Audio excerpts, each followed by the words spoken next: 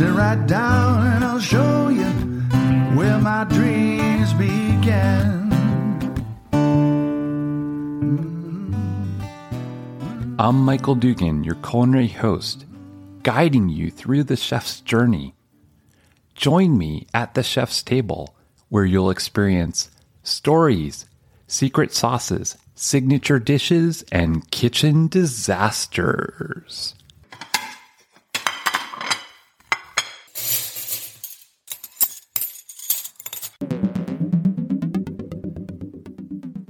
Today on the show, I want you to meet a special guest and my friend, Andy LaRusso, the singing chef. He's Italian, he's an epic recording artist, and he's a chef. In part one, we are immediately immersed into Andy's world and learn what it's like growing up in an Italian-American family. We follow him along and discover how he combined singing and cooking at an early age. He shares how being on the Donnie and Marie show elevated his career. Pull up a virtual seat at our chef's table as we connect with celebrity chef Andy LaRusso. Andy, welcome to the show. Ciao, Michael. Thank you so much. What a season we're having. Isn't this great? Yeah. Boy, I'll tell you, there's so much love in the air, and of course the smell of so much good cooking, good food. Oh man, I'm just so turned on. But what could I say? My whole life has been turned on by food and by people like yourself and people who just give so much of their time and support the world, which is what it's all about. Yay. I know I have to agree with you. And, Clubhouse is a place where we met and we became friends really quick. In fact, I asked if you would sing at my wife's birthday party. And when you said yes, I couldn't believe it. I barely even knew you. And you were like, sure. Although it was virtual, but that's fine. Yeah. So anyway, thank you for that. You're welcome. Thanks again. Andy, tell us a little bit about what it was like growing up in your family. I was very fortunate to be able to have both of my grandparents on both sides, my father's side and my mother's side. My mother's side came from Sicily, and my father's side came from Potenza, which is Basilicata, which is just above Calabria, which is in the south of Italy. And so I grew up with both of the cultures, both of the regional ideas and of cooking, so on and so forth. Of course, my grandmother Grace, my mother's mother, would make all the Sicilian specialties, usually around the holidays, Christmas, especially Easter, and sometimes we would also go there for New Year's Eve. She would make all the specialties that she brought over recipe-wise from Sicily that I tried to put as much cookbook, Sing and Cook Italian. On my grandfather's side, my grandfather didn't cook on my father's side, but my dad cooked. My dad did a lot of cooking in the home. He was a veteran home from the war. My mom worked a lot, got some of the recipes from my dad, and I put those in my second cookbook in 2017, Sing and Cook with Andy LaRusso, continuation of the singing chef, so to speak. So growing up in that family tradition, we always shared family picnics. Every year the family would grow. You would see the photograph. Somebody had 2 babies or more. And when you went down to my grandma's kitchen, you would always see these photos from the year before on the wall. And as the family grew, it was larger and larger and larger. Oh, wow. The connection was very strong, as it is still to this day. Or some of them are in heaven now, but it was a wonderful experience. It was very enriching to live with my grandparents or at least know my grandparents growing up. It was really, really a key experience for me today as what I do as, a singing chef. Yeah, that's amazing. Did you travel at all as a kid, or did you stay in one place? No, pretty much stayed in one place. I at the same time I rode my bicycle a lot around Newark, New Jersey, where I was raised. Newark, New Jersey, Vailsburg specifically. But no, I didn't really travel. The only traveling we did was during the summer months where it was very humid. My dad, mom, and I and my brother, we would get in our Chevy. I forgot what year it was. And we would drive up to our country cabin so to speak. It wasn't even a home. It was a cabin with, at that time, no running water, but it was a good, an hour and a half away. That was sort of like a family trip, which was wonderful. So that's pretty much. Oh, of course, I how could I forget the Jersey Shore? Oh, yes, of we course. We would go down to the Jersey Shore, and my grandma Grace and my grandpa, they would usually rent a house for a month or two. And of course, she'd be cooking all day meatballs, and we've had spaghetti, ravioli and braciole, beef meat and veal and things she would cook for us. Oh, you're making me hungry. Pastas. So that's, the Jersey Shore was a wonderful experience for me. Swimming there in the Jersey Shore, walking the boardwalk, eating the sausage and pepper sandwiches, the Knorr's soft ice cream and the pizzas. And that was really ingrained in me, pre-teenage years, going down the Jersey Shore, with my mom and dad and my brother. My brother would join us too, and staying with my grandma from Sicily down there. That was wonderful. So those are the trips that I took. I lived in Jersey as well. What part? Basking Ridge, which was a small town outside of Morristown, New Jersey. Wow, yeah, I remember. I took several trips to the Jersey Shore. It was very, very memorable. So moving on, as you grew up, it seems like you developed an affinity to singing and cooking. And I see from research that you were an epic recording artist. You've also, as you said before, you've authored several cookbooks and you've traveled all over the world in your career. Can you tell us a little bit about that? Yes, the singing actually came naturally. When I came out of the womb, my mouth was wide open and I was going, ah, and my mother said, you better feed this kid, he's going to be a singer. My family, especially on my mom's side, they were all musical. My Uncle Phil, who I was confirmed by, named after Philip, was a musician as well as a barber. And he would play on weekends in bands.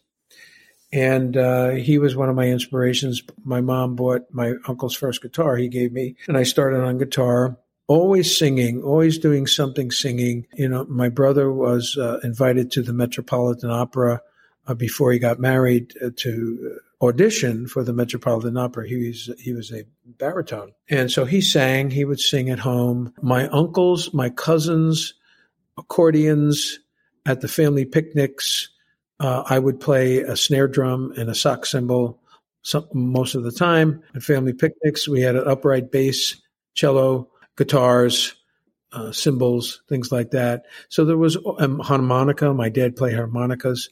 So there was always something going on musically, especially at family gatherings. And then I started, as I grew during pre-high school years, standing on the street corners and listening to groups similar to Frankie Valli, although he was there. He wasn't necessarily standing on a street corner.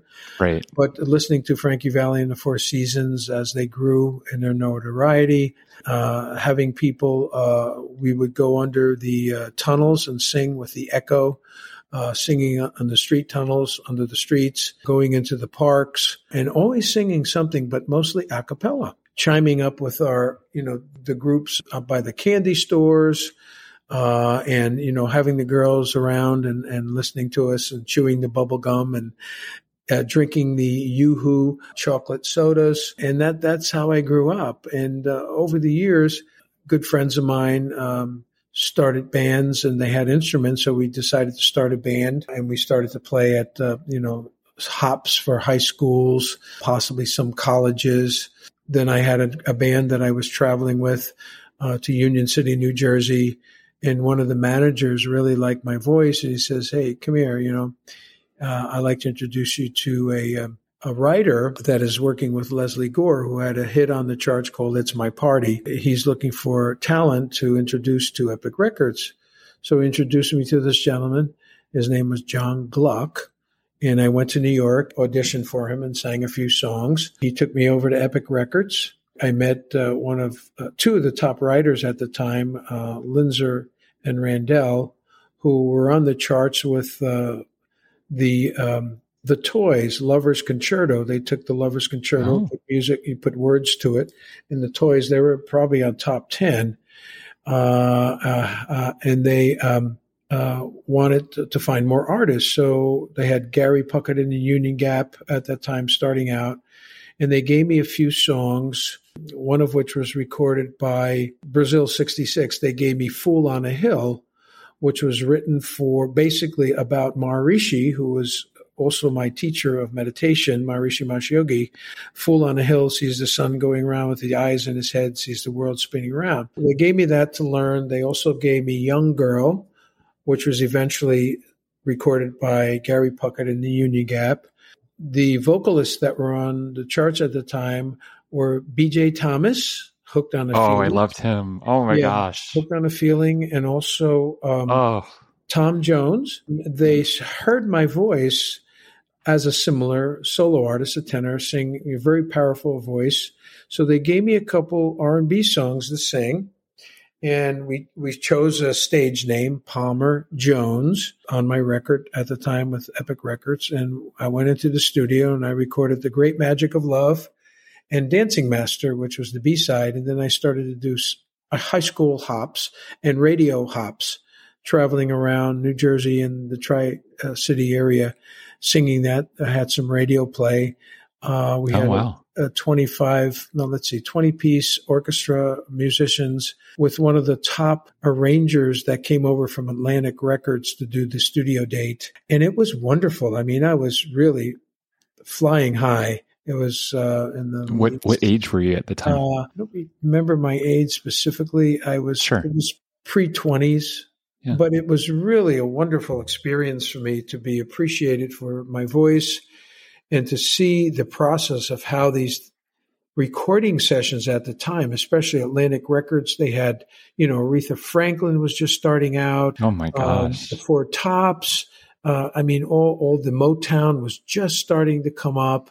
So Epic Records really wanted a Motown sound. And if people listen to my song, The Great Magic of Love, they will hear that Motown beat on both sides of the song that they wanted to create. Unfortunately, it didn't, become a big seller, but it certainly was a long, learning experience for me at the time, having my first record out. It was really exciting. Wow. Yeah, that is a really amazing story. From singing to cooking, how did that transition come together, and how did that create the recipe for success for your career? Receive $10 off your next purchase with Voices for Chefs 10. You don't know what to make for dinner again? You want to explore new cuisines, but you don't have time? What if you have new inspirations and we provide you with the ingredients and recipes? We know you want to travel, learn new foods, explore the world, but life's responsibilities keep getting in your way. What if you can bring those experiences to your home neatly packed into a box? Ladybug Collective is a subscription service that finds real people from around the world to create beautifully curated assortments of recipes, ingredients, and cultural content. Not only do we include cultural ingredients, but also a set of detailed recipe cards with instructions on how to use them. Each box also has a QR code that when scanned takes you to tons more global exploration to immerse yourself in. Everything from film to lifestyle, art to history, it all can be found here. Live your life to the fullest. Subscribe now and don't miss out on the next cultural adventure. Ladybug Collective. Always exploring.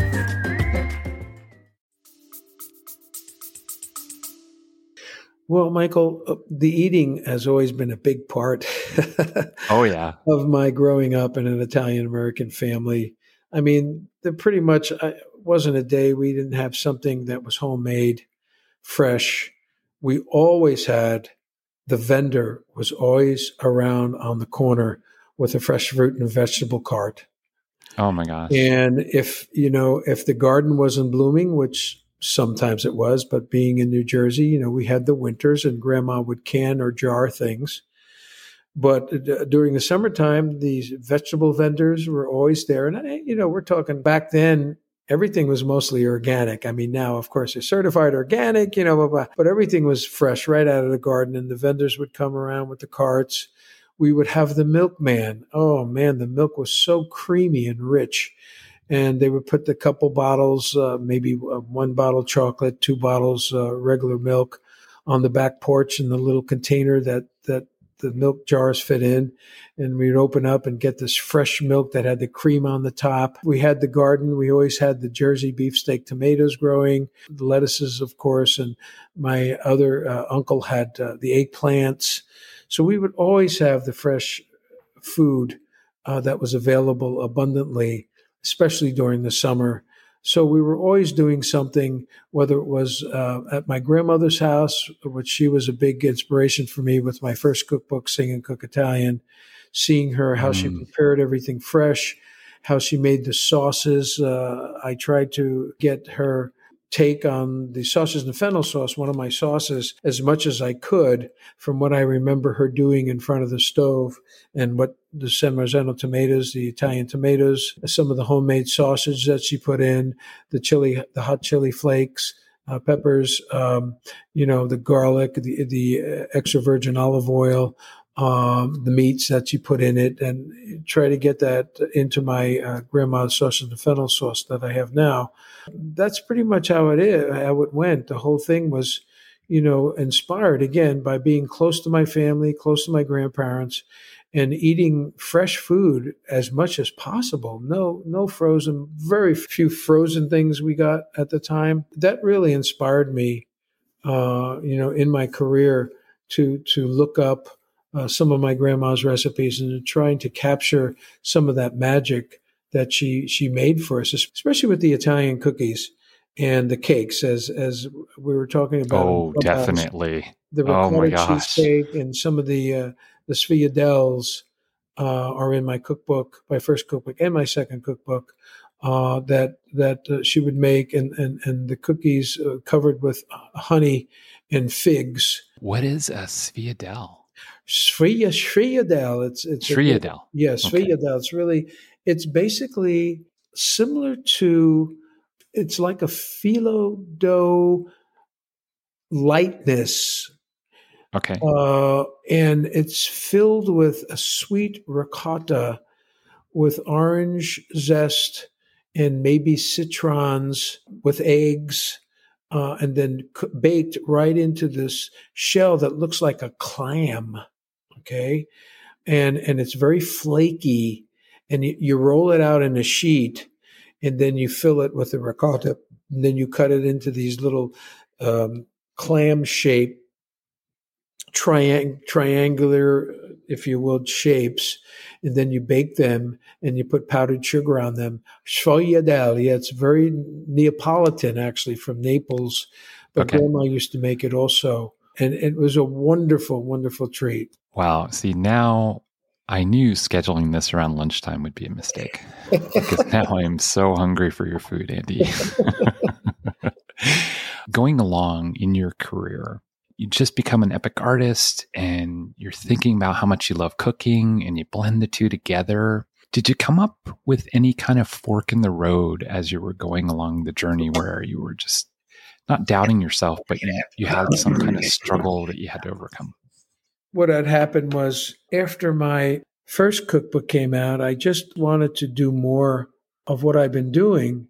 A wonderful transition that happened was, I was still doing some gigs, so to speak, musically, and then was traveling to do an Italian festival, because my first cookbook had come out, and I had gotten a call from one of the segment producers on the new Donnie Marie show that was being filmed, taped in Sony Studios down in Los Angeles. So I talked to them. They talked to me. We worked out something. I drove down to Sony Studios. That's where I was living in Santa Barbara anyway, so it was relatively close by.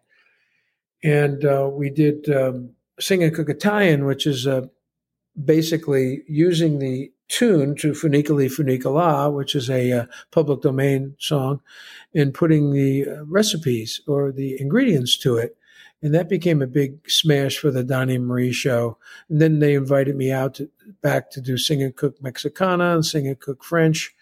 But that was a real big turning point. There was a fork in the road. It was something that showed me that I was on the right path, Michael. It showed me that I was doing what I was supposed to be doing in life. and giving others, not only myself, so much joy, especially Italian Americans, but everybody, that came here, that had grandparents like I did, that came here with pretty much nothing, looking for a better life in this country for their children. So that really, to me, was a very big inspiration when I was asked to work with Donnie and Marie Osmond on that show. It was really a nice pat on the back for me, saying, "You're on the right path, buddy. Keep it up." Yeah, that's amazing. I grew up with them, and they were such an inspiration as a child to dream and to think about you could do anything. They were so welcoming to the guests and to the audience. There was just so much energy between the two of them. I always remembered that. I'm really glad that you had that opportunity. That's pretty incredible. Yeah, it was a blessing for sure for me. And Voice for Chefs is really about giving chefs a voice. And as a celebrity chef, I think that you are truly a voice for chefs. Thank you so much, Michael. And I do want to say thank you so much for coming to my wife's Carrie's surprise party, and you led us in song, and she's still singing That's Amore every day with a lot of expression, I might add. Yay. Yeah. Did you want to share a song? Just a little riff or anything? Let's do this one.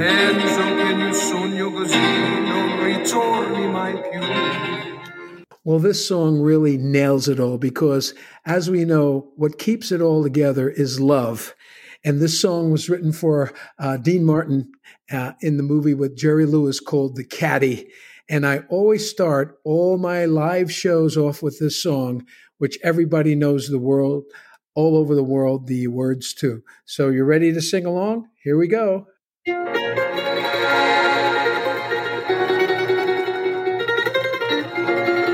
And get everybody singing along, creating the mood, goes into the food. In Napoli, where love is king, where boy meets girl, here's what they sing. Now let's nail it all. Sing along with the singing chef. Here we go. When the moon hits your eye like a big pizza pie, that's amore. Bravo. When the world seems to shine like you've had too much wine, that's amore. Never too much good red wine. Bells will ring a ting-a-ling-a-ling, a ting-a-ling-a-ling, and you'll sing a Vita Bella. Hearts will play, tippy-tippy-tay, tippy-tippy-tay, like a gay tarantella, one of my favorite dances. When the stars are making you drool, just like my pasta fazool. Oh, I love pasta fazool. You gotta try my recipe. When you walk down the street with a cloud at your feet, when you walk in a dream. Oh, yeah. When you walk in a dream, but you know you're not dreaming, signore. Here we go. Scusa me, but you see, back in old Napoli, that's amore. Beautiful. That's it. Wonderful. Wow, Andy, I can't wait to share this episode across the globe. That'd be great, Michael. Thank you so much for all the work you're doing with Voice for Chefs. All the chefs all over the world are going to hook up with you and share their stories and their passion and, of course, their recipes. It's just going to be a fabulous, fabulous year that we're blessed with God and good health and good friends. Amen. 2022, here we come. As we wrap up the show, do you have any special message for us? And how can we support you and the community at large? Well, I think at this point in my life, at this point in my career, and now that I have my sauces out on my website, and hopefully to be in local stores all over the country, I'm working on that.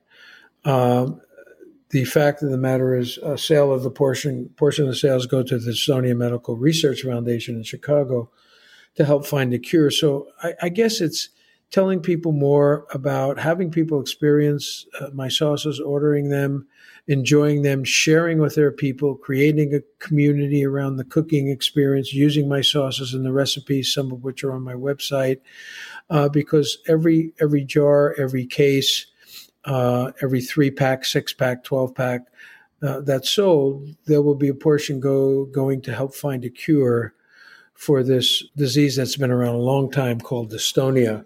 At this point in my career, I would encourage people to share with other people the possibility, especially around the holidays, whether it's February that's coming up for Valentine's Day, whatever it might be, to give a gift, which keeps on giving in terms of, getting those sauces and really enjoying them at the same time, being able to give back and hopefully find a cure. And on your site too, you have so many recipes that you can use those sauces with. Yes, there are suggested recipes for sure. If one is stuck, they can just go to singingchef.com and they can enjoy right out of the jar, fresh, home-cooked flavor with no MSG and all natural ingredients and just very flavorful tastes of my pasta sauces for sure. And singingchef.com is a really great website. There's so many stories there. There's recipes. There's all kinds of information that will entertain and educate you. Stay tuned and follow Andy's amazing journey, Part 2, Magic in the Kitchen with the Singing Chef, as we travel around the world with Andy and learn how his career took shape and how he met Sting, Emeril Lagasse, and Julia Child. Thanks for joining us today. Follow us on Facebook. Find our website in the show notes. Subscribe on Spotify, iHeartRadio, or wherever you listen. Leave a comment with 5 stars and stay tuned for the next episode of Voice for Chefs.